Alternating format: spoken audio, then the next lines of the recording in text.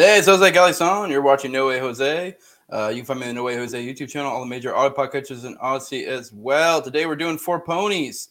For people, my patrons, and then people interested in it. I do want to let you guys, I don't paywall these ones. I don't paywall the Four Pony Boys. But I do give you guys an option if you'd like to ask questions to the guest or just, say things. I usually give out a little code. You can type it in the chat and I can look for it, or you can do the reply to the patron. Or Patreon. So just letting you guys know there's that perk. But Patreon.com, just No Way Jose 2020, my sponsor. I have Mikkel Thorpe of the Expat Money Show. If you want to get the hell out of Dodge, especially with the way things are going, you want to go to a different country, he's your dude. Go hit him up. He has a podcast, and he also does a business. So if you're really serious about it, go find that business. With that, let's go ahead and start getting dudes in here. First, I have my artist extraordinaire, my Puerto Rican white supremacist right here. What's up, man? What's going on, man? Thanks for having me again. Hell yeah. I'm just going to keep on bringing you. I love having you.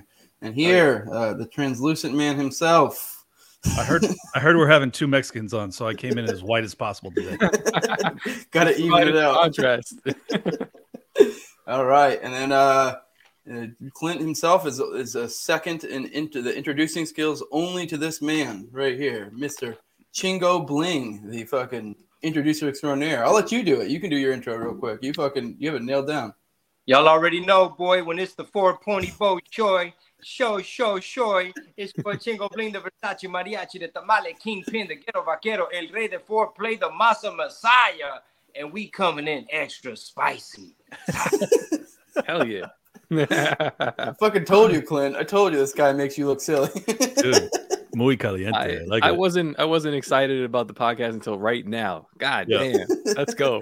It was one of those days for me where I'm like tired. I'm like, but yeah, that fucking woke me up. Every single time I'm listening to Red Pill Tamale, that shit, I'm like, woo, all right, I'm ready to go. Let's fucking do it.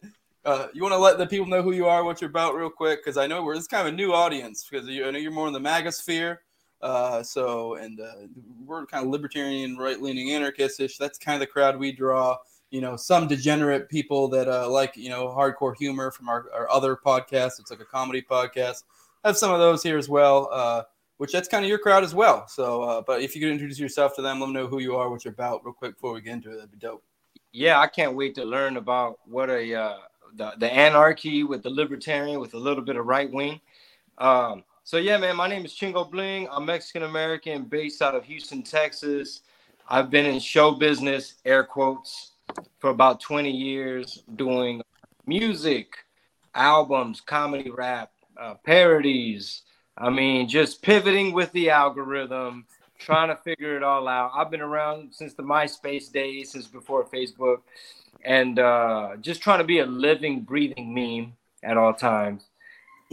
But yeah, family man. I got 3 daughters. I'm based out of Houston, and I kind of caught a lot of people off guard about, I guess it was the 2020 election. Right after the Summer of Love, because I was just kind of like, I guess quote unquote Democrat. I guess liberal by default. I was just told that those were the good guys. Those are the people that kicked it with the artists, and they weren't the stuffy, George Bush warmonger people. It was more of the love and inclusivity and accept everybody, and I just kind of went along with that. But as I started realizing, like, man, the media is full of crap. They're hoaxing people left and right. Opinions are getting assigned. People are getting persuaded to believe certain things. I guess kind of like psyop-ish. And, I wasn't a fan of Trump at all when he first hit the scene. I was like 90% of other Mexicans that are like, this dude is a TV reality show guy. Just because he's in business doesn't mean he's going to know how to run a country. He called us rapists and Mexicans and the whole thing. And I didn't really have time to focus on politics. He called some of you good people, but and some of you good people. Yeah. I presume many good people. Some not all. But yeah, little by little, man, I just started realizing, I was like, wait a minute, like I was so busy working during the Trump era. I mean, just in terms of like selling tickets to the tour, and everybody was working. People were just buying up all the merch, and everything seemed pretty smooth in terms of like the gas price. And, we had baby formula. There wasn't necessarily World War III about to happen. Although the media every day was like, this guy's a dictator. What is he doing? This is a threat to our democracy, yada, yada. And obviously he's an imperfect instrument. A lot of people think like, oh man, if you support that guy, you must be racist or you must be in a cult and shit like that. I just felt like he was going to be way better than Brandon. I just knew that for a fact. You were right. I caught him. Go ahead. I just said you were right. I mean, Yeah, Trump is an imperfect tool. He's like a big retarded hammer, but I kind of prefer that to like just a big retard. Yeah, it was definitely the lesser of two evils for sure. But yeah, I caught a lot of people off guard, and a lot of people got triggered because they're like, yo, you did it one. You used to sell these F Donald Trump shirts and koozies, and you're just grifting, and they brainwashed you. You're QAnon, GayAnon. I caught all the flack. I didn't apologize not once. I didn't bend. I didn't walk it back. None of that stuff. So, but yeah, really, man, I'm a stand-up comedian. I'm a podcaster. Just professional shit talker. Every once in a while, I'll still get back in the studio. But I'm 43 now, man. I can't be in the lab all night cooking up. trying to chill, get into that podcast game. Just knock out a few hours every week. as a stand-up comedian, you had to have like the whole Trump thing had to have pushed you maybe even closer towards Trump, because it seemed to me I'm a huge fan of stand-up comedy, but like the funny shit is the really not funny shit is people that are just playing to the tropes of Trump this, Orange Man that. And I know that I would like my hipster side would just be like I would have to distance myself from that and then really look at the other side. Did that affect you at all? So you're saying that the common take is to the late night, late night TV host shit, but then you'll see open micers do it. You'll see even like high level comedians, and it's just kind of cliche. It's not. There's nothing original there. So for me, I don't laugh at it. Yeah. It's almost like low hanging fruit. Like, hey, what's up with that crazy orange guy? And it's definitely polarizing because a lot of people, do support him and they do got his back. So it can go either way, man. Like this is what trips me out. Back in the day, nobody would really judge you or care or make that big of a deal if you happen to vote differently or if you support a particular candidate. But for some reason, Trump, it was almost like the media, the deep state, the powers that be, whoever they is, they sure did ramp it up to be like threat to our democracy. This guy, what's going to happen? We're the laughing stock. Like every day they just drilled it. So now we're at the point where if you're Republican or conservative or anything like that in public, like you have a Trump sign on your lawn or anything, like you're definitely asking for just a bunch of drama. Well, not where I live, man. I moved out to Florida. I used to be from Coney Island in Brooklyn, and that's for sure the case there. You wore any kind of red hat, you might just get punched in the back of the head. But I'm in like rural Florida, so all of my neighbors, I don't have a Trump sign up, but all my neighbors do. And I feel a little bit more comfortable. Rural life's where it's at, dog. Yeah. You get away from all that gay shit. I guess you just brought up the international cabal. So let's talk about Ye and his thoughts on the matter. I'm going to bring this up real quick because it's an amazing video. I regret saying DEFCON 3 on Jewish people. Are you sorry you said that? No. I think it matters. You should be. Absolutely not. You should be. Absolutely not. Yeah, but you should be. Absolutely not. When you insult the Jewish people and say you're going DEFCON 3 on the Jewish people, that is as racist as anything you say you've been through and any pain that you've experienced. It's the same thing. Racism is racism. And you know that, I think, don't you? Yeah, obviously, that's why I said it. So you said it knowing it's racist? Yes, I fought fire with fire. Okay. I'm not here to get hosed down. At least Well, If he would have ended it with just yes, it would have just been perfect. yeah, I mean, regardless Yeah. how you feel about that, it's fucking hilarious. Like, if you can't laugh at that, I don't tell you. Like, yeah, maybe he's not saying the right things, but the commitment to the bit is, or whether, obviously, I think it's probably more real in his case. It is hilarious. It's the same effect. You talked about not apologizing to the mob. I mean, don't get me wrong, there are probably times to apologize, but in cases like this, I actually lean with no. You're almost better off doubling down. That was kind of what Trump did a lot. Ace Chingo, you're kind of talking about you kind of have caught this flack in the past. I mean, you said you'd never apologize for shit. I guess also you didn't really have anything to apologize for. I mean, I guess maybe you can make a case Ye does, but yeah. So I want to hear about that real quick, and then we'll kind of talk a little bit about the big question with the Ye stuff. Yeah, no, man. He went DEFCON 3. And, I mean, he culture. And one thing that I found interesting was like the struggle session that they were putting him through. They were like, we're here on Hot 97, Peter Rosenberg and Laura Stiles, where hip hop lives.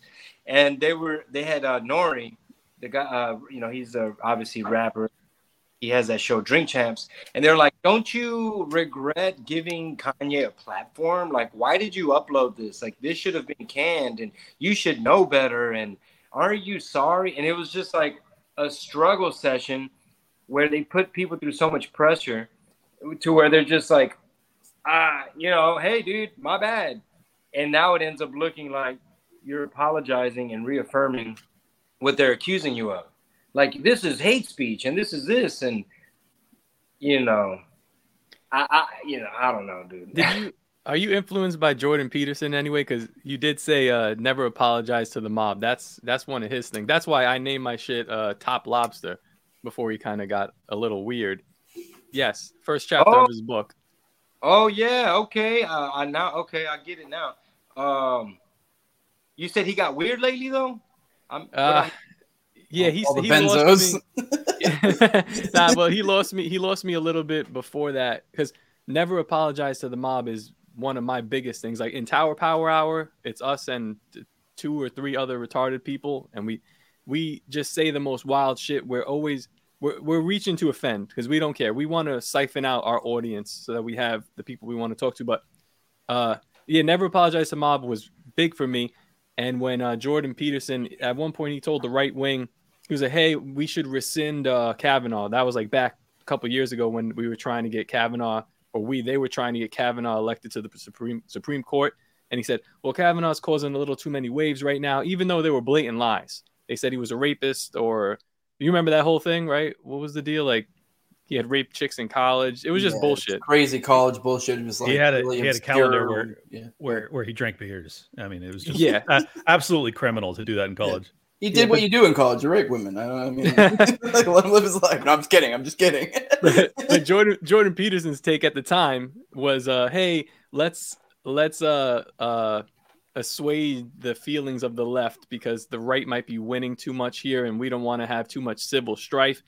And I was just like, in my head, I was like, you're the guy who said never apologize to the mob, and this to me is apologizing. I'm just not a fan of that.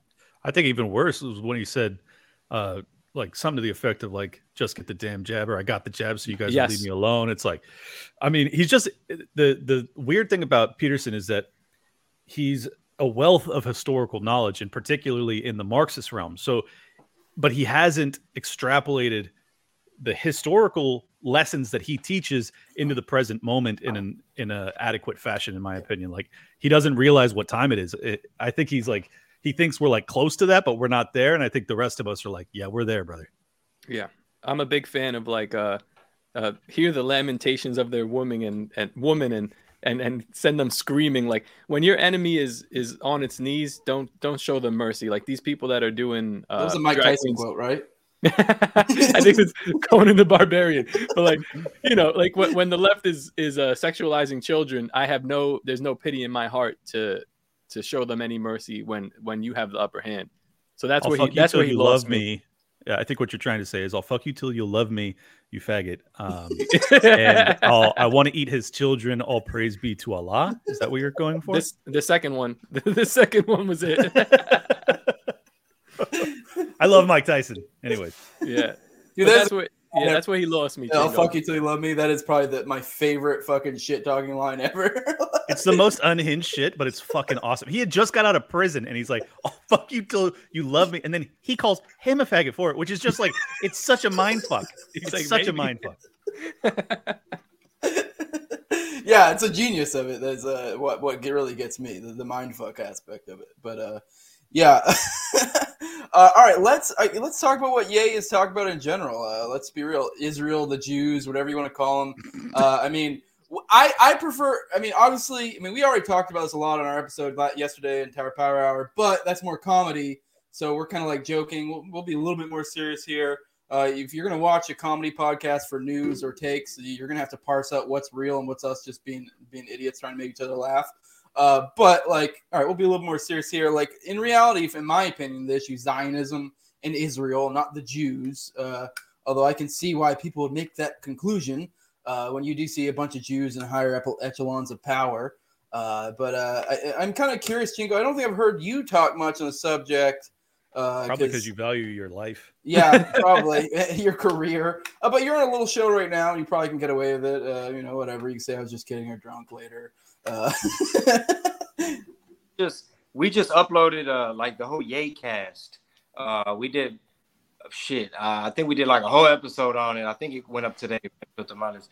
But there was some interesting points. For example, when Kanye pointed out, when he's like, why isn't, I'm a kill this N, I'm a FOB, I'm a kill this N, I'm a FOB.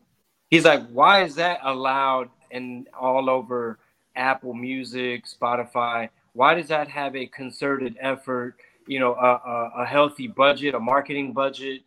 There's been a steady push for decades, not so much in the conscious rap. Maybe the argument is like, well, it doesn't sell as much, but like all the gangbanging, violent, all that, like the ops and you're my enemy, all that stuff gets a big push.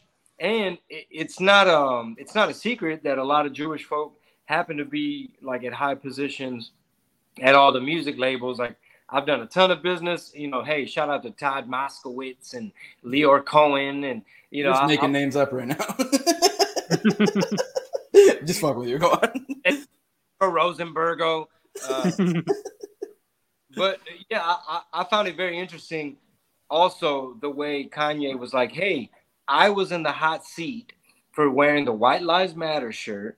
And the narrative in the media was Kanye hates black people.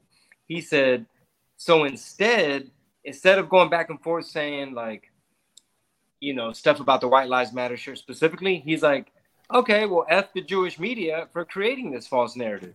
So it was like this like chess game of like, what? We didn't expect you to call out specifically. Obviously, like Trump for the longest has been saying like the mainstream media and like the liberal mainstream media, the fake news or whatever.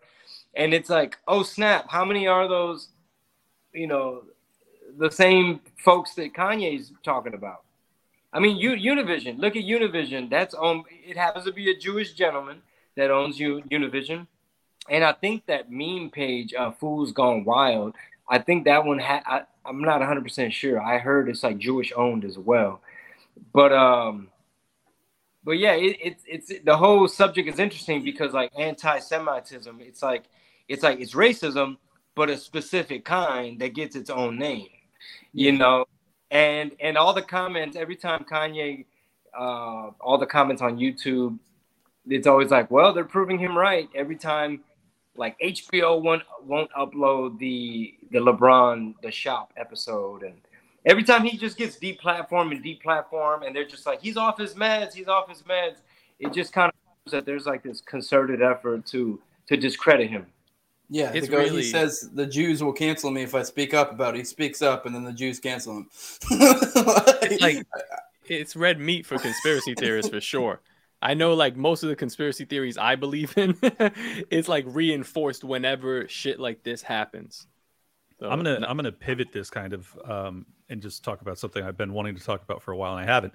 Is that I think a lot of people we accept the fact that people who have been treated in racist fashions are going to take on some racist views to the world. Like black community, for instance, they're fucking racist as hell, and we all just kind of go like, well, there was slavery, so yeah, like I get it. I mean, Jim Crow was not that long ago. Like I understand, I can see why, but then now we're on this flip side where like the only overt racism that's allowed is towards white people, and the natural instinct is going to be for the white community to start to become racist because they're getting tired of being treated like shit because of their skin color, and it's just this vicious cycle that perpetuates itself, and I'm so sad to see it kind of like. I mean, obviously, I'm sad because I'm white and I'm on the fucking the bottom end of the rung on this one. But I'm also just sad because I felt as if we had gotten to a point where we were treating each other in a more equitable fashion and kind of joking about each other's differences as opposed to letting our differences divide one another. And it seems as if we're now fucking miles away from what I viewed as like as close to kind of an equitable treatment, setting the police aside, which are always fucking minorities up. But in terms of like just my community, it was like 20 years ago, it was so, like race relations were so much better. Yeah, late 90s, early 2000s. Yeah, that shit was gold spot. Yeah, and now we're just like fucking right off the cliff again, and it just makes me sad. We're in dangerous territory because like when black people are discriminated against, maybe they'll like loot and violence. Apparently, when Jewish people are discriminated against, they take over every business. But when white people are discriminated against, violence at a higher level. Yeah. White people organize and they start doing like concentration camps, which I'm not looking forward to. Just a it's okay, warning dude. To people. You're one of the good ones. I'll make sure you get your own. I'll get you a top bunk. That's the only reason Top is like a Puerto Rican white supremacist. You're just trying to stay in the winning side. I'm like Chingo Bling, man. I see which way the wind's blowing, so I'm picking my team, bro. Right. Like on any given day, Top's either Italian or he's Dominican. It doesn't, Luckily, though, we have this unifying thing right now of anti-Semitism, where like the blacks are like coming on. But there is something funny to that, though. Like all my black friends, like if you gain rapport with them, you just let them talk about racist shit. It's the most hilarious shit ever. You're like, wow. Okay. It's refreshing. Go on. Did you guys see Trump his tweet his Telegram? He was actually talking about like leftist Jews in America. Yeah, he said that they weren't appreciative enough of what he had done for them. Yeah, and it's a Kanye reaction. Right after Kanye tweeted that stuff, then Trump comes out and he's talking about it. So I'm like, Kanye is moving the Overton window again, or like he's just breaking barriers like he always does, which is very interesting. He's been doing it for fucking 25 years. It's absolutely incredible. The longevity of his ability to mold culture and to shift the Overton window and to break barriers is like, I mean, I think aside from the fact that I love his music, or at least I used to, I don't really love the Christian shit because I just don't vibe with it. But man, that's the best shit, bro. I know, of course. I like it, and I'm not even Christian. I'm just kind of like, all right, I can dig No, it. I mean, he's got some bangers, but I'm just saying, like, his old CDs, you could listen front to back and be like, banger, banger, banger, banger, banger, banger, banger. And now it's just like, all right, you got one per album that you're like, okay, I can rock with that. Like, throw it on Sunday, get high as fuck, and just be like, I can feel God in my soul, brother. But anyways, I'm really grateful for Kanye. Like, not even because he's saying the shit that he's saying about the Jewish community, because I don't actually agree with it, but I just love it when anyone's like a fucking loose cannon, like I think that's why a lot of people like Trump. It was just like, it was breaking the I don't know, like whatever you're allowed to do. They're just both like fucking wrecking balls in civilization, and when civilization sucks, I like a wrecking ball. Yeah, well, go ahead, Chingo, go ahead. Oh no, I was just gonna say that you're absolutely right, Clint. The White Lives Matter, it just brought out all the racists from under the every rock. They're just like, you're not allowed to wear that. We had a family gathering recently, and I'm not gonna say it. Let me see. It's someone in my family who's way younger than me and went to college and all that, and they felt that like white people are not getting hated on. Like they do have it. They are opinion. Nobody's picking on them. Like, it's all a conspiracy. Like, where are you getting this stuff from, Uncle? And I was like, just the fact that people are having a cow over White Lives Matter. I was like, that right there shows you like where we're at, what part of the movie we're in. I was like, when they said that you can't be racist against white people because that's just not how it works, because inherently in the power structure and all this crap, I was like, oh yeah, it's already, I was like, they're getting hated on. I was like, I'm glad I'm not a white dude. I don't have that burden of having to like apologize or walk on eggshells or being blamed for everything. And there's a really funny comedian, Akash Singh. He rose with Andrew Schultz. He has a special on YouTube called Bring Back Apu. And he has a joke where he pretty much says, like, you know, what white people, what's one thing white people aren't allowed to have? He's like, an opinion. and it's a masterful joke. But, you know, it takes a stand-up comedian and free speech, what's left of it in America, and Kanye West, for people to have this discussion as to like what's so wrong about saying all lives matter. Who's egging us on? Like, who is it? Is it George Soros? Is it the media? Like, who's trying to egg us on to keep us divided, to say, no, you're not allowed to have that. You're not allowed to give that person a platform. You're not allowed to make that kind of joke. That's punching down. All this crap. And I told you who. I'm sorry. Yeah. Go on.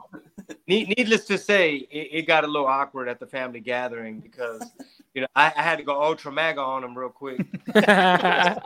His eyes turned red. You're like, yo. Now, listen, show him. There's like a YouTube compilation of CNN, and there's some articles too where they're talking about white replacement, talking about the population. And even if it's just a statistical fact, when Don Lemon is talking about it, and I think there's another dude on there, they just sound giddy. They're like, yo, by 2040, there's going to be no white people and it's going to be great. To me, that's a little strange. Like, it's not, if it's a fact, okay. But if you're like celebrating it, you're like, yes, like we got to hurry this up. Like, okay, now we're bordering on, what's that called? Gaslighting? No, when you're like want to exterminate an entire race. Oh, genocide. Yeah. I mean, that's, but then what's really, yeah, that's fine. Well, what's even more offensive to me is like they then turn around and they say that the white replacement theory or the great replacement theory is a conspiracy theory. It's on your show. It's like, motherfuckers are saying it. The first time I heard about it was from y'all motherfuckers. Like, you guys are the ones that were bringing it up, and you're not just bringing it up to like inform your audience. You're like, yo, we're about to be the fucking majority in this bitch, and like, hooray. Yeah. It sounds like eugenics. Yeah, the funny thing is I feel like their great replacement theory shit is actually kind of weirdly backfiring, although it takes a little while because, I mean, shit, we got, what, 2 brown guys here that used to fucking be like a little bit more on the left, and they're base as fuck now. They're more base than we are, me and Clint. And this is like a going trend I'm seeing, especially among Hispanics. I don't know what it is, especially I guess it's because they typically come from, you know, hardworking areas. And yeah, you may have that first generation that's kind of buys into the bullshit they're being fed here, but it seems to be within a couple generations, they seem to whiplash right back into being like based as fuck, like conservative, libertarian, whatever you want to call it. That's standard like, with all immigrants, actually. Yeah. What's weird is that I feel like the Jewish community is the one that like just stays hard left, which kind of tells you something, actually, if you want to go down that path. That I love how you tiptoe around this the most, but then you say the most like controversial shit. Well, because I have no choice but to be honest when I notice something. Yeah. But it is interesting that like 3rd, 4th, 5th generation Jews, they still stay hard Democrat, and like the hardest version of Democrat. And I think that there's something to that, because the not just the Democrat establishment, but the media establishment really runs cover for their community. Like, they can do no wrong. You say anything about any single one of them, and it's automatically an attack on all of them. I mean, it's a very collectivist mindset, and one that I feel is kind of anathema to the American ideal of individualism. And that's why, you know, even though I like individual Jews tremendously, I love many of them. I do understand why there has become this kind of like, well, if I'm not allowed to talk about it, then maybe there's something to this, and I'm gonna go extra hard in the paint, and I'm going to start wearing shirts. Like, what's also crazy is the Black Lives Matter thing. The whole reason they named it that in the first place is because they wanted to you know, kind of be a little bit controversial. They wanted to draw attention to their cause. Well, Kanye West is doing the exact same thing to you motherfuckers, and you're falling for it. You know, like he's playing the exact same game. He's not even like up there to say that white lives matter. He's just like, the whole reason I wore it is because it's obvious. Like it's obvious that white lives matter. So to me, Black lives mattering is also obvious, and all lives matter is also obvious. And I feel like all of this is just kind of intentionally divisive, and I don't know why it's occurring other than, you know, getting to some real conspiracy shit. Yeah, Chingo, they sort of touched on like the Spanish community being base as fuck, but in my experience has been a mixed bag, because like how Clint sort of saying about the Jewish community, I guess the mainstream media and that like left narrative really does placate the Spanish community in a lot of different ways, like whatever Joe Biden is saying or benefits or whatever. So a lot of my family is still fooled. They just look at it at surface level and they're still fooled by it. So they just believe hook, line, and sinker, a lot of them, what the media is telling them. And then the ones that are right, they're hard right. You know, the ones that woke up, they're up. But I'd say like 80% are. What do you think? I think they probably haven't heard the line when Jill Biden talked about how great their breakfast tacos are. I mean, that's really reaching across the aisle.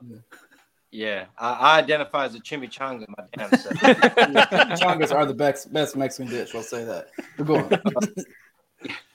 Yeah. Well, what's happening in Texas is you have a lot of folks from the Rio Grande Valley that are making that shift, and from what I could tell, it's like it's kind of like a combination of things, right? You have some people that they might get their info from podcasts. Some people are going down different rabbit holes online or whatever. But in general, overall, they're seeing a lot of like the perverse stuff that's really radical, that's getting pushed into the schools and stuff from the left. The open borders, you know, folks down there like, bro, they're just running through and just, you know, taking over, and, you know, they're not liking it. Tens of thousands per month, dude. It's wild. Yeah, then you know the gotaways numbers and the fentanyl and the jihadists and everything else. The crazy thing is you go into these like really rich shit, dude. What do you call these? I'm trying to think how to describe these neighborhoods in Houston, but like just those zip codes where it's like it's happening. It's like super gentrified, or the best schools, or just like all the good retail and the food and all that. Like those popping spots with like the really nice houses. You see Democrat signs, Beto O'Rourke. You see all that stuff. And, of course, the houses that don't have anything are the closet conservatives that, like, don't want their Republican, their Greg Abbott sign, or the lady Alexandra Miller, who's running for Harris County judge. She's going up against this one lady named Alina Hidalgo, who is all about the lockdowns, all about defunding police. When Omicron first happened, she is like a little operative, and she basically did like her national news media Zoom tour, basically saying, we have the first Omicron death in Harris County. We have the first Omicron death. And they were patching her into Bay Area, first Omicron death, Harris County, Houston, Texas. We have Lena Hidalgo. Anyway, the crime is so bad. We're like past Chicago right now with a lot of this violent crime. And so that's the shift that I'm seeing, right? Some people are just, you know, slowly waking up. They're not really believing what Jorge Ramos and Univision have to say all the time.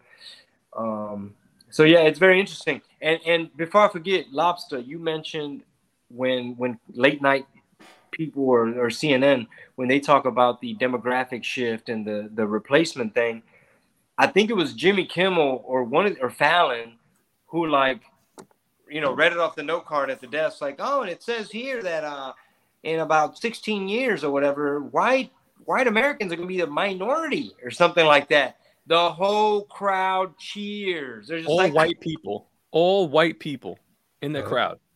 Yeah. Isn't this fucking amazing, huh? What's going on? Clint, why are you people so cucked out? Yeah, dude, I don't. Real quick, Clint, I'll give you a layup here, and maybe you'll have a better point. I know you probably can spout it off better than any of us. You give Dave Smith's theory on why all this race shit started like popping off so hard recently, because he's probably one of the best people who puts it out well. And I know you probably could elocute that better than any of us. So yeah, sure. You know Dave Smith, Chingo? Yeah, I follow him on Twitter, and oh yeah, I've listened to most of his episodes with like Rogan and stuff. Right. Okay. All right. So you kind of know where he's coming from. I mean, he's basically I'm like a clone of him, or he's a clone of me. But he's why we're all here right now. Yeah, no, that's also true. Yeah, Dave's who brought me here. Dave's the fucking man. I have two angles I can take on this. One, that let me answer first the reason I think that so many white people are doing this. First off, the majority of white people go to college. And once you come out of 12 years of public school and then you go to 4 years of academia, you come out being programmed to be not just a Marxist, but a self-hating white person. I mean, that's just the truth of it. I think also there is this tendency amongst people when they, cowards in particular, when they realize that the winds they are a-changing, they decide that they're going to try and get out of the way. And I feel like that's what a lot of these people are doing. I bet in private, many of them probably don't really like listening to people just talk shit about white people, but then like publicly, they'll cheer and they'll clap and they'll do the whole thing because they're just like, they're kind of like Uncle Toms of white people almost. Like, I'm just being real. Like, I fucking despise these people. Like, they're the only people that make me like racist towards white people, or the people that hate white people even though they're white. Like, those people are fucking scum. Anyway, I'm not saying you need to be team white if you're white, but don't be anti-white if you're white. Well, exactly. Yeah. I'm not like super pro my skin color either, but to like hate my skin color is fucking lunacy.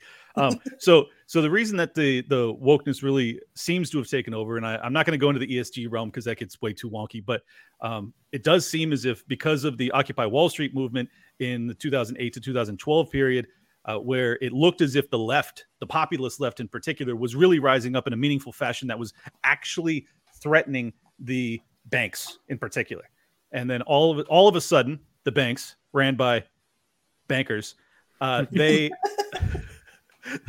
turn around and they start to push this ESG shit, which is like social justice. And they say, hey, don't worry about us, the people that have all the money, all of you fucking Marxists that want to tear our heads off. We're going to now push your agenda, which is going to be social justice and making sure that we have hiring quotas and yada, yada, yada. And then 12 years later, we're so far down this path that it's like, it's just kind of irrecoverable at this point. Like, I think it's going to end in some version of a real hot conflict between some group of people, whether it be the people in the government or a race war or some shit. And it's awful. It's awful because it was all preventable, in my opinion. If you want to check like hard statistics on that, you can Google every time a major mainstream media publication had published the word like racist or white supremacist, and 2012 almost non-existent, and then bam, Occupy Wall Street, like just straight up. So that's like hard proof. This is what they were doing, and it worked like a fucking charm. Yeah, it was the whole thing being like you 1% or 0.1% are fucking us over, and then the left and the right started to come together, and then fucking that's when they're like, oh shit, let's focus on race shit now. Like, and you guys were with us, right? Let me add another, like, this is not empirical evidence, but it's just an interesting note. Did you guys hear about that NYU professor? He was like a biochemistry professor, some shit, very highly acclaimed, had like taught at Yale, and there was a petition from his students that got him fired from his job because his class was too hard. And then when he was interviewed about it, this was just this past week, when he was interviewed about it, he said, look, I haven't gotten harder. These kids have gotten less capable. And he's like, this is a systemic problem. These kids are not being prepared in, K through 12 to be ready for college. And these are like people that are meeting the criteria to get into NYU, which is a hard school to get into, allegedly, right? And I think, and he even said, it's like since 2012, it was like a fucking light switch. Like every single person since 2012 has been dumber and dumber and dumber progressively year after year.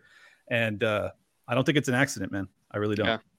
I got some anecdotal evidence for that. I mean, I never told the story to you guys. But when I was living in New York, my college degree is fire protection and management, even though right now I'm a graphic designer and I drive trucks and shit. But I was all set up to get into the fire department. I passed the test with the 98, the NYC, and there's like 70,000 people at the time took the test. So it was like really stiff competition. I was in incredible shape, passed the physical, ready to go in. And they threw out that year's test. That was like 2012 test. They threw it out because they said it was racist against the blacks and Hispanics. And I'm like, I'm Hispanic. I got a 98 on it.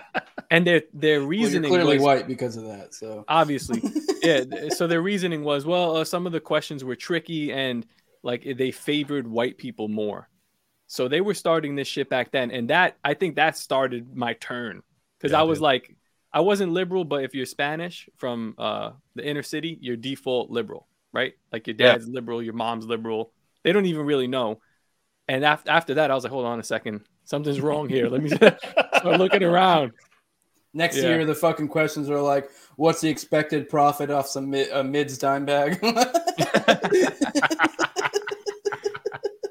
If you have 10 mixtapes and you're in New York City, Times Square, how many can you move in an hour and a half? And can you still buy lunch at the bodega or no? Say no more. Say no more, homeboy. 100%. Yeah. But for real though, I think Clint is the dude for ESG. He's been on a Tripoli show before to cover that. So yeah, I definitely between you got I know Tommy Salmons covers a lot, and then who's the other big guy? James Lindsay, I think, is a big ESG guys. Lindsay, No Agenda, God, blanking. Adam Curry. They've done great coverage on it, and then Vivek Ramaswamy is he's the entrepreneur activist against this shit. So there's a few of us, and Glenn Beck's on it now too. Thankfully, Corbett, right? Yeah, James Corbett too. Yeah. I don't know if you've gone down that ESG hole yet, Chinko. That shit's that really makes you realize, like, oh fuck. Yeah, a little bit. It's kind of like social credit score on a corporate level. Bingo, you nailed it, dude. Yeah, that's like in 6 words. That's the best way to put it. And if you're at all opposed to the CCP, Chinese Communist Party, and you don't like social credit scores or the ideas of it, which is completely, the inverse of anything any American should potentially want. Then you should automatically oppose ESG. And I'm grateful that, there's now, just to give some good news, because I always bring up the bad aspects of ESG, some really good news. The 10 or 12, I think it was, Republican governors or like the state treasury heads banded together, and they're fucking kicking out any money manager that is operating under ESG guidance. And it's like, that's big money, dude. Like that can actually fucking change shit, because those dudes run the pensions for the state employees. We're talking, billions and billions of dollars. So I don't know. I'm not without hope, but it's like, man, we're so far behind the 8 ball because this shit's been running for like hard for 10 years, but it's been running, even longer than that. So. Yeah, that's one of the few benefits, I think, stuff like that, of having Biden. Because, I don't get me wrong, Biden sucks. But I think as a result, what it causes, especially a lot of the red states, to be like, kind of pull, it's kind of the same idea of what like Cali did with like the weed shit to start it all off, to be like, yeah, I know this is federal law, but I don't give a fuck. So like, I guess it's not the same thing with ESG, but it's kind of the same rough concept where a lot of like the right-wing the red states are just backing off and be like, well, y'all can do your own thing, but I'm going to do my thing. So no, you're absolutely right. Dude. If Trump was still president, I don't think that these red state governors would be nearly as good as they've been. I'm grateful for that. Yeah. But the only catch of that is whether we end up in nuclear war or not. So it's like, because there is something to having a shitty executive if you're like on the opposite side, how like this will kind of make your side a little bit better. But if we all die, that kind of nixes it out. Kind of. Yeah. What are your thoughts on this whole like Ukraine-Russia thing, Chingo? Where do you think this is going? You team Russia, team Ukraine, or I'm just kidding. We're not even really one or the other. But yeah, I mean. I'm no geopolitical expert, but every time I look up, we're sending billions and billions and billions, and it's like to the tune of just enough to make up for what the military-industrial complex is losing by not being in Afghanistan any further. And it's such a wild coincidence that like Brandon and all these other people, probably from both parties, they got nephews, sons, and nieces, and daughters, and whoever else, all entrenched in one of the most corrupt countries in the world, where all the media used to always mention how, like, oh, Zelensky's flaws, and they've got this Azov battalion, they've got Nazis over there, and it used to be a part of Russia, USSR, and their neighbors, and there's the Russian-speaking portion, and it was a small incursion and whatever. And it's like, what a coincidence, man, that Biden had all these dealings. And not to mention that, what's going to happen when the CCP wants to move on Taiwan. You know, it's like our military's getting woke. They're forcing these soldiers to get jabbed. You got General Milley and Austin and these people. They're more worried about white rage and stuff like that. And it's kind of scary because it kind of makes you think about like all this time I've been worried about the CCP or whoever, and it's like, bro, it's our own good damn government. That's Ron Paul stuff right there. I was gonna say that's when you become a libertarian, right there, brother. Yes. And I might be team libertarian. Yeah, I mean, I guess that's a good pivot to kind of get in that talk. Kind of want to hear where your political philosophy is at, and then we'll kind of talk about, because you're kind of curious what all this anarchist, libertarian, like kind of right wing-ish. Although, I mean, some of us may define us as libertarian or right wing, and some might. I mean, it's really the whole right or left is really, there's so many different like axes you can determine that on. But I'd say generally speaking, culturally, we're pretty much all right wing here. So I kind of want to hear where you're coming from, because that'll be a fun little topic for all of us, because I know you're not as familiar with this circle and kind of where we're coming from. And yeah.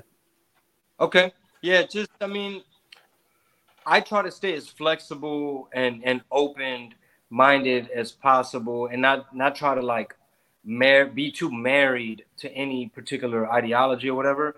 But what makes sense to me at the moment is like starting to prioritize America first. Like, if we can, let's bring back some manufacturing. Let's really worry about our veterans, our needs. Stop sending money all over the world, trying to like start shit all over the world. So I guess you could say I'm like economic nationalist, center right populist. I'll give you some word salad, mumbo jumbo. But all in all, bro, the way I kind of see it is like, I'm very upset with like the educational system, all the woke stuff, the economy. Believe it or not, but like, hey, Mexican American is like wants a tight border. I never was open. I was so tied into my what's the word? It's almost like when you're Chingo Bling, Mr. They can't deport us all, and you're first generation, and it's almost like you have this burden with this identity. You know what I mean? There's this burden to like always try to be like the justice and defend, and hey, you don't put kids in cages, sir. But now I feel so free from any of that because I'm able to just kind of focus more on what's really going on. But that's pretty much it right there, man. I'm just tired of all this weird shit coming out the left and all the hypocrisy and the fucking crime and the fucked up economy. Well, yeah, I feel you. Go ahead, Top. Yeah, no, because I guess the guys here would know that I'd be like, when we're talking about immigration, I would tell you America's full, right? Like, we got a lot of problems here, and especially like being Hispanic, I do know a lot of people who are illegal, but recently one of my good friends that I know, their cousin came over, and what she went through to get into this country from Cuba, from a place that like communism, something that I completely hate. What she had to go through to get here, I was like, this is just fucking terrible. I mean, like, she was in a car accident, a 9-month-old baby died. This is like it's crazy shit. And I'm like, man, I don't know what the right answer is. We can't let people come in unfettered, obviously, but we also like just having them like we're creating an economic situation around the world, the United States with the Federal Reserve, that is destabilizing everybody. And besides their own government doing shit to them, we're a big part of it. So I'm like, there is like I have a new soft spot in my heart for like something needs to happen. I'm just not sure which, but like the libertarian answer is the Spike Cohen answer would be open borders, but you can't have a welfare state. You can't incentivize people to come here. Like those two things don't work. I just don't know where I stand anymore. I don't know. I think America's fucked up, but man, yeah, there is something just that doesn't sit right with me, that people are they're trying to get here. They're escaping something terrible. And now I seen what they went through. I'm like, I just don't know, man. It's fucked up. So after you called INS, you gave her a big hug? Yeah. I pat her on the back as they picked her up. I'm like, sorry, but you got to go back. We're full. This shit can't be unfettered. Bitch, did you hear me? I said we're full.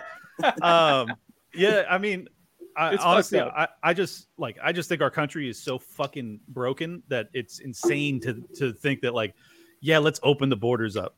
Like you're basically just saying, okay, well, let's just crash this motherfucker. Like it's totally broken. So I can't go that path anymore. I think like from my anarchist perspective, yeah, like if we didn't have a welfare state, and we didn't have a war on drugs, and we hadn't had a war on terrorism that created radicalism all across the globe with people that want to kill us, if we didn't have all of this shit that has created this environment where people want to come across and either, mooch off the system or they want to like blow us up, then I wouldn't be so concerned about open borders.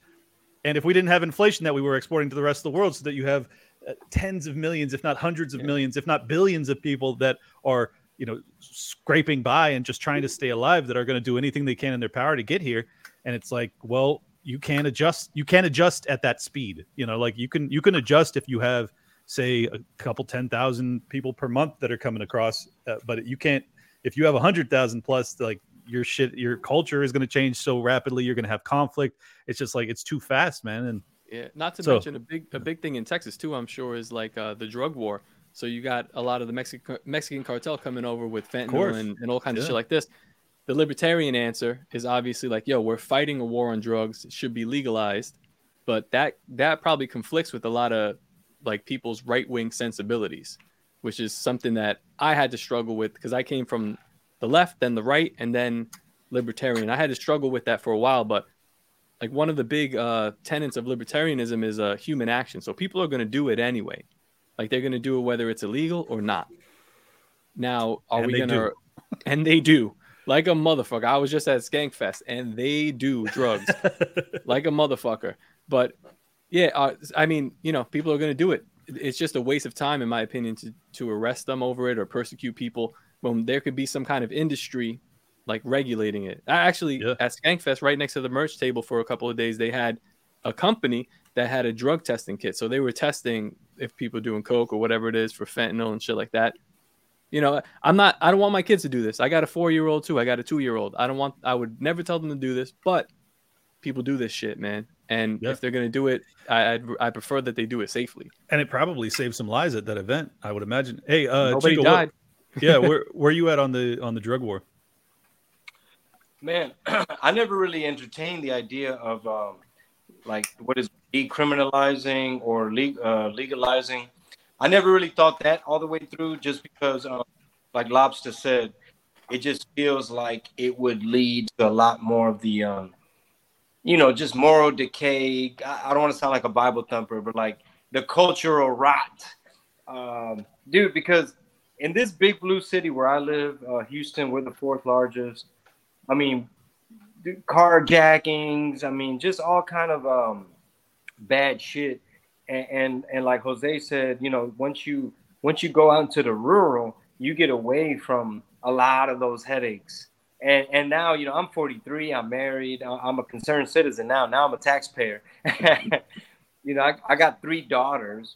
So that's one of the things that I trip out on, is just like the amount of just when you see the pimp and the prostitute and all the druggies and the fentanyl, it just breaks your heart, man, because it's like, people's lives are people, I guess they got that individual, they're able to do their own thing. And like you said, people do. It just breaks my heart to see like some of our cities really go to crap. And I don't know. I think that the misunderstanding that happens oftentimes between people that are pro legalization versus those that are pro drug war is this belief that everyone who's pro legalization is actually good with the druggy culture. Like Ron Paul's a perfect example. He popularized this. He's like, I've never done drugs in my life, but I understand that it ultimately doesn't alleviate all of the cultural rot that you're lamenting right now. And I think that's exactly right. Like, I feel the same way. I don't do drugs. I mean, I do vape, but that's like, it's nicotine. It's not even weed. Yeah. But besides that, like, I'm not in that scene. And in fact, I hate, the homelessness crisis that we're dealing with. I hate the drug addiction crisis that we're dealing with, but all of that is happening under the war on drugs paradigm. Like, it exists right now. So like, it's quite evident for anyone that's being, rational on this topic that like we're failing. If the war on drugs is worth fighting, we're fucking losing it. So we got to try something else. And I think that especially if you're opposed to the crime that comes from these illicit drug trades, you have to understand too that the people that then get put in prison on a felony, they come out, they can't get regular jobs, and then they end up, going back into that trade, or sometimes they take it up a notch, sometimes they become, hitmen, because that's what they really learned while they were in prison. Like shit gets really wild at that point. So even worse than that, like, so he said, like, Chingo said, the cultural rot that comes from drug culture, right? And yeah, I've thought about this a lot. There's certainly a lot of cultural rot, but how much cultural rot have we had with the war on drugs, where it's not just someone going into jail and then they can't get a job after. They go to jail and they probably got kids. Now what happens to those kids? Now that whole generation is lost, because in my opinion, you need a father in the home, or at least you need a father in those kids' life. I don't give a fuck what these people say nowadays. You need a mother, you need a father. There's a yin and yang to this thing. So you have a generation of lost people, and I mean, just look at the Black community. It's that's what's happening there. So when we're looking at like why it's so disheveled and what's going on is, where's the father? Right. we got a mom there, and again, some people the mainstream media want to push a single mothership, but it's just not working. So in my opinion, it's like, what's causing more cultural decay and rot? And right now it looks like the latter, not the drugs. Yeah. It's not locking up the fathers and throwing away the key. I agree, man. I think that's, and it's not just the Black community. I mean, there's white people and there's Hispanic people and no Asian people, obviously, because they don't do anything. But, everybody else is spending, hard time behind bars for this shit. And I think that really the problem is that we never actually address the root cause of these issues. And, the inflationary environment, the debasing of the dollar, all of the shit that comes from the central banks, that's really the core here. Like it has made it so that it's more lucrative for businesses to offshore industry. So like now we don't have jobs for people that pay a living wage that they can actually like climb the economic ladder. You also have the inflationary pressures, which puts housing out of reach. So then you have people that are like, well, if I ever want to get ahead, I'm going to have to sell some drugs, man. Like if I'm a Black dude from the hood and I didn't have a dad, like what other chance do I have? I'm going to try and rap. I'm going to try sports. That doesn't work out. Okay. Drugs. This is like, that's it. That's what I got. These are the options I was presented with. And I think that at its core, it's because our economic system is fucking screwed up because of central banking. So I don't know. I just hope that like this isn't such a complicated issue that we can't at some point get a populist movement where a huge enough percentage of the population goes like, yeah, we're gonna uproot this whole cancer. Yeah. Well, it's like that fucking, I'm sure some of you guys, especially maybe some listeners, might be familiar, where they did those experiments on rats with drugs. And I forget, I think the first one, they like put them in they put them with a bunch of drugs, and they like the mice basically like by themselves, or the rats, mice, whatever. And they essentially killed themselves with drugs. And then someone came along later and like, well, yeah, you put them in an environment by themselves, a miserable environment, and they just did drugs to death, essentially. Now, if you someone redid these experiments, and then they took the mice and put them in like nice environments, with other rats and mice, wherever the fuck to like chill with. And like they basically essentially, some of them would use them occasionally, but a lot of them just didn't even really at all. Like they gave them little like water drippers, some that had drugs, some that don't. And, they can figure out pretty quick which one's which. And, they found the ones that had more enriched environments just tend to just not fuck with it at all. So, I mean, like you put me in a cage with cocaine in the water and a bunch of little female mice. I'm fucking till I die, brother. Yeah. I'm getting on that wheel and I'm running until my heart explodes. Let's fucking go. Yeah. I mean, they still fuck with a little bit, you know what I mean? Like, cocaine's all right for like, once every like 6 months or every year, don't make it a regular thing, It's a party drug. We needed some levity. I'm sorry. No, you're good. But yeah, man, but that does speak to like what Clint was talking about, the economy. I mean, if we had a good economy, do you think we'd have OnlyFans? Do you think your kids would be like showing their butthole for money? If we, no. And I bet you, like percentage wise, there's a lot of fucking fatherless girls that are doing that shit too. I'd love to see those numbers. Yeah, and it's the government that you look at, like the 80s with the government, flooding the fucking black community with like coke and crack, and it's like, yeah, yo motherfuckers, they're like operating on both sides of the equation, like fucking like, hey, we're gonna fuck up your life if you do this. Hey, here's a bunch of this thing. Well, they created the problem, and then they turned around and they made 3 strike laws and fucking put people like they also upped the criminality for crack charges as opposed to cocaine, because there's more black people doing crack than there was white people doing cocaine. It's like, it's fucked. It's so fucked. And I can't believe that like the black community in particular hasn't just come out like hard as fuck against the war on drugs. Like it's so weird to me. And I understand it's because like they live in, not all of them obviously, but some of them live in the hood where there's crime and there's drug dealers, and they're like, fuck, I want these people away from me. But at the same time, they have to realize like that's how we got here anyway. So I don't know. It's tough. You got any thoughts, Shingo? Yeah, no, I mean, it's very tricky. I would like to see this experiment play out. Like if there was a city or a state or something to where we can kind of like observe and kind of look at the variables and see what some of the results might be. Well, let me give you some on that. And here's the problem. The only states that are willing to do that are Democrat ran. So like it's like fucking Seattle, right? Seattle, I think, decriminalized heroin, but they already had, 1 million fucking homeless people on the street that were addicted to heroin. So you legalize that shit, and now you just have like everyone that's homeless in California that's addicted to heroin is like, I'm going to Seattle. So it just ends up being like, you can't have tolerance of property rights violations as well as public property. Like you have to, like, it has to be fucking from the ground up. And I don't see any right-wing governor doing it because it's not appealing to their base. So, but a good example of legalization that did work tremendously well was Portugal. Portugal legalized all drugs, and they went from the highest overdose rate and the highest drug addiction rate in Europe to like close to the lowest.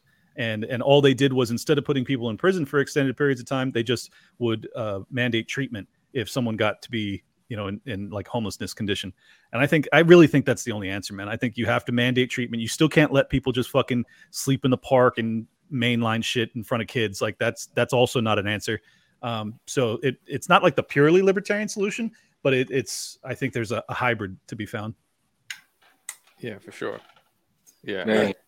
I don't know how long you've been in the space, Chingo, but like there could be some very we call it LOL libertarian, like we laugh at them, like their solutions, but I'm not afraid to flirt with like some right-wing shit, like, or using the government. Like people are anarchists, which means no government. We don't think the government should be involved, but you know what, man, we're in such dire straits. I'm like, I'll try anything. So if we're going to use the government, maybe that's a good solution for now. We'll get there. Yeah. Even though my end goal is anarchism, I'm more in alignment with Top on this shit. Like I don't think that you can just fucking end all of it overnight and expect shit not to just implode. So I tend to agree with you. I know I get yelled at by people because like I don't want open borders and I don't want rampant homelessness. But that's because of the statism that we exist in already. So we have to take some steps to get away from that. All right, let's finish this out on some reparations talk. Recently, it kind of came back up.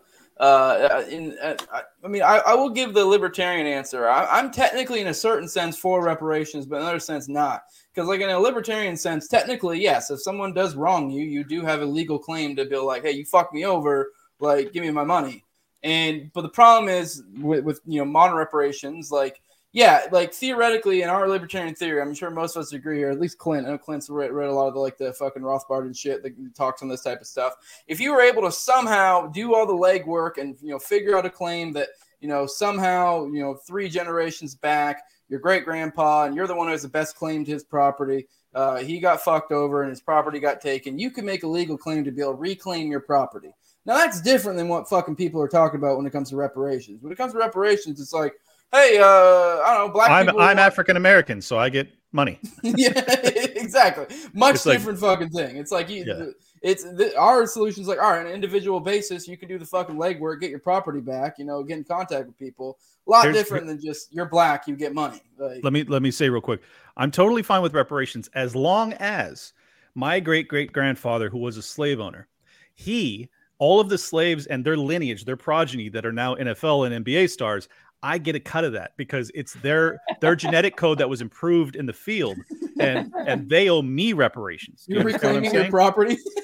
Yeah, I'm reclaiming their skill set, which was learned under my great-great-grandfather's tutelage. So just send him a signed jersey is all he's asking for, guys. That's it. Your great-grandpa is the one responsible for the next muscle in the ankle or whatever the fuck. By the way, I'm a third-generation German-American. I didn't own any slaves at any point. I just probably killed Nazis or killed Jews. So, you know. Chingo, where are you at on the reparations? I thought you were going to say, where am I at on the road next? Addison Improv, November 4th. Bing, bing, bing. Hell yeah. Yeah, you know what? I saw a viral clip recently where Don Lemon, he had I think a British woman on, and this was right after the Queen died.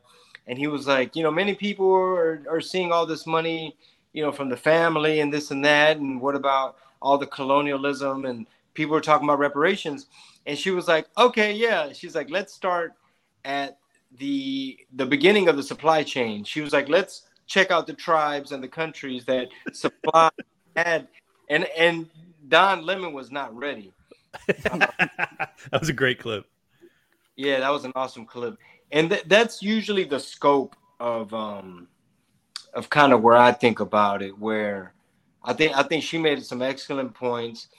And it does sound kind of like a virtuous thing to be like, hey, we all know slavery was an atrocity and it'd be great. We can undo all of that. But it just sounds like it would be a tricky, expensive, end up being unfair clusterfuck where it'd be like people who had nothing to do with that shit are having to transfer wealth over to people who had nothing to do with that shit. Dude, you know what I would like? I was just thinking about this because I know Maj Touré is not super, but he's open to the idea of reparations more than I am.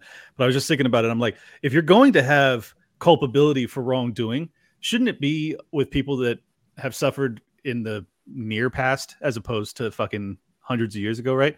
So I was just thinking, like, what about non-violent drug offenders, not giving them necessarily reparations, but giving the children who didn't have, their father in the home, give them like either no interest rate business loans or free college tuition or some shit like that. Like, I think that would be a more equitable way to do it. But at the same time, you're having the government run it. So it's going to be a fucking disaster anyway. So like, even if that makes some sort of like moral sense, it's just totally impractical. I don't know.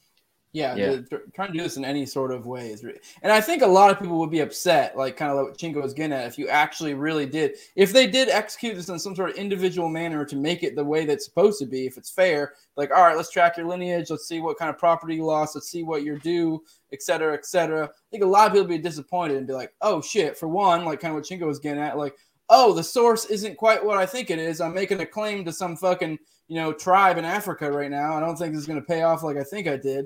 And then also on top of it, I think a lot of them are going to realize like, oh shit, my lineage isn't as quite what I thought it was. Because a lot of people just assume I'm black, like, oh, therefore, must be, I had family to deal with Jim Crow, so therefore we must have come from slaves. It's like, I don't think it's this clear conclusion like a lot of them think it is. Don't get me wrong, I'm sure there's a lot of black people in America that come from slaves, but I think a lot of them too, once they start tracing their lineage, you'd be like, oh shit, they came over here from France on their own fucking free will in like the mid 1900s. Shit. Like, you know what I mean? It's not going to work out quite like you think it did. And now I have to blame myself for my failings? This is terrible. They're going to get Elizabeth Warren out here, man. Yeah, no good.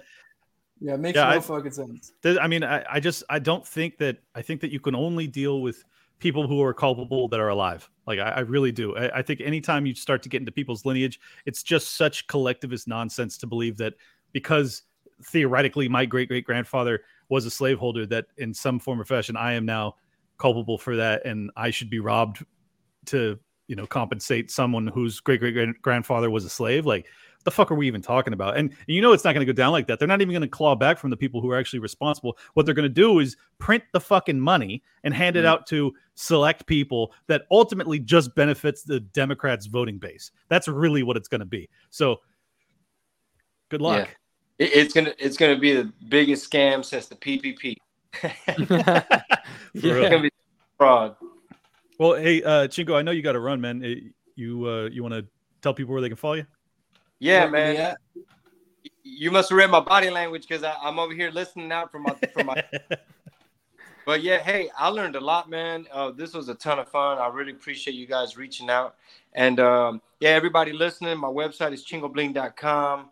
Always got stuff going on. I got like a coffee collab dropping next month. Congrats, man. Yeah, just, I'm a stand-up comedian. I have a podcast called Red Pill Tamales. And but yeah, you can find me on YouTube, Instagram, Twitter, Facebook, all that. Just search Chingo Bling and I should pop up. Yeah, appreciate it, man. It's fun. Go ahead, Clint. Oh, no, I was just going to say, yeah, I had never talked to you before, so I really enjoyed it, and thank you for coming on, man. Oh, yeah, for sure, man. We'll stay in touch, for sure. All right, appreciate it, man. All right, Clint, you want to drop your plugs and we'll get here? I mean, do you have anything else you want to cover? I'm not in a rush. I just knew Chingo had to bounce. No, well, fuck, we can tell Reed to hop back in here. I don't know if there's anything y'all want to talk about. We covered everything I want to. Otherwise, we just do plugs, get the fuck out of here. Is Reed in the lobby? Reed's no, not in the lobby, but he says he's ready to come in, so I can signal him to if you got some shit you want to talk to Reed about. But, I don't know. I don't care either way, man. I'll go watch the playoffs if you would rather. Yeah, no, we can roll. We can get out of here. You want to drop plugs? We'll fucking skedaddle. Sure. I did in Kanye's defense on Liberty Lockdown yesterday. Go check that out. I just basically make the claim that free speech is under attack, even though it's a private business. JP Morgan's the one that's actually unbanking him. It's like, oh, fucking stop with all this nonsense. This is a chilling effect that's happening on speech, but I go into depth on that. So people check that out. And then I also did The War They Wanted, which was the backdrop on the Ukraine-Russia conflict. If you don't understand it, for the love of God, fucking watch this 1 hour episode. I bring all these clips that will give you so much better understanding of how this shit played out. And especially if you do understand it and you just want to give this like encapsulated version to your fucking lefty lunatic friends, or even conservatives for that matter, just send them that episode. And I swear to God, they will come away going like, okay, this is way more complicated than I thought. And that's really all I wanted people to realize. And then at Liberty Lock Pod on Twitter. And, I have, oh God, I forget his name. I have it on the calendar. Anyways, Alex, I have no, Alex is still not booked yet. I'm sorry. But I do have Dr. Joseph Ladapo next Thursday. He's the Surgeon General of Florida. That'll be fascinating. He's been in the news a ton lately because he's coming out both against all the COVID hysteria, the lockdowns, as well as now the vaccine mandates that are being added to the school list. So I'm sure we'll talk about that. And on Monday, I have the great Tom Woods at long last. Oh, shit. Hell yeah. Yeah. Nice. Finally. Yeah, I suggested Dave your episode on Ukraine, but you could catch me at toplobs_.com on Twitter, toplobster.com, toplobs everywhere else, podcastmerch.com we got Legion of Skanks, Part of the Problem, You're Welcome shit. Yes, that's at Top Lobster. Go check that stuff out. Thank you, guys. All right, yeah, you guys know you're watching No Way Jose. You can find me on YouTube, all major odd podcatchers, Odyssey as well. I do have coming back on Tuesday, Richard Booth. He just was on Scott Horton show. It was a good one. Go check that out, wet your whistle, and then you can come back and watch my series on it, where you can get the deep dive. But we're probably on Tuesday, I'm doing the live stream, which obviously, with the whole Patreon thing, I'll take it down shortly after. But point being is that's going to be on Tuesday. If you don't catch that, you have to wait later. But should be the final one in our series. Barring, I've said multiple times, if there's more stuff, because the thing with OKC, there's still oncoming stuff all the time. So, you got Trying to Do's brother, who we're going to talk about this episode, who's done a bunch of legal stuff and always has shit dropping. So, barring that, this should be our last episode. But like I said, if new stuff comes out, we'll do subsequent ones. Yo, when you're done with that, I want you to do a fucking deep dive on January 6th. That'd be base. I'm on a strike right now, dog. He just asked you to nuke your own channel. Yeah. I mean, you bring me somebody forward, I will. It would be interesting. It would be interesting. Yeah, I'm down Jason for it. Rink. Get Jason Rink, man. I had Jason on. I actually, after I got the strike, though, I deleted the episode off YouTube. So it's only on Odyssey and all the audio podcatchers. Because I was like, yo, I'm going to strike. They're going to start digging through shit. I need to pull some of my because we already did a whole episode on the election. Because what bums me out, and this is the same thing I was lamenting last night, where there's these tribal divides, so we don't ever get to the truth of anything anymore. But on January 6th, for instance, it's obvious that it wasn't all peaceful protesters. I mean, there was some people in there that were fucking pretty gnarly dudes, but it's also not obvious that oh, this was some terrorist strike or some insurrection or anything like that. So the truth is somewhere in between. And I would love to know if there is any validity, because after watching some of the January 6th hearings, it's like I come away going like, well, this doesn't seem like there's anything here. And if they do present anything that like lifts an eyebrow, I'm like, well, this is probably bullshit. So I have no idea what the truth is. And I would just love for someone to do a deep dive, kind of how what I did in Ukraine topic. Like I would love for someone to do that on January 6th. Well, the problem with January 6th is it's kind of has a similar OKC effect where there's so much like, you know, fuckery around it where it takes a while for like the real story to come out. True. Like, so, I mean, I could cover it. I mean, if I can find someone who's really dug into it, you know, but so far as like a deep dive, I think it'd actually be fucking hard at this point because there's still so much of the information is like still moving stuff. Yeah, like, we don't know who the FBI agents really were. I think Julie Kelly would probably be the best resource. I'm going to reach out to her and see if I can get her on. Yeah. Oh, I see JC. Oh, oops, wrong one. I unironically want to cover this. I'm not going to say anything more than that because not with Jones, but that would definitely not be a YouTube thing because I definitely have some. Can you imagine? Why not? I mean, if you asked Alex Jones to talk about he could talk about it now. I mean, yeah, I mean, I paid $1 billion for it. I'm going to say what I want to say. Yeah, now. I can say whatever I want now. But I mean, I don't know. I mean, it wouldn't be Jones, but I would unironically be interested in having someone who's very knowledgeable in that. Because I'm not going to say all my thoughts on the matter because I want to keep this up on YouTube, but there is a lot of fuckery there. And I think a lot of people would immediately just like, especially people like, fuck Jones. It's like, well, I mean, have you really dug into it? Like, I'm not going to say, I'm not saying I agree with every claim Jones has ever made, but there's more to it than people want to believe. So all right, do the deep dive, man. I'll watch it. I'm definitely not going to be on those episodes though. Yeah, it'll be on Odyssey for sure. I'll admire from afar. Yeah. That'll be an Odyssey and like audio exclusive. So that will not be on YouTube. I have too much money to lose to talk about that shit. Yeah, I don't have much money to lose, but I still don't want to lose it. So, but I'll talk about it. I just won't put it on YouTube. But yeah, no, I would love to, unironically. But well, I guess we're at the end here. So you know, I did all my plugs. Oh, I'm on Instagram now. I don't know how to fucking use it for shit, but you know, if you want to follow me there, do that. Jose.Gallison on Twitter at Senor Jose 2020. And yeah, with that, I guess we're good. I can't think of anything else. Hugs and kisses, bitches. Fuck Reed Coverdale. Fuck Reed Coverdale and his Reed. His trucker lifestyle. I don't know. I'm just talking shit. Trucker bitch. Thank you guys for tuning in. We love you very much. Good night.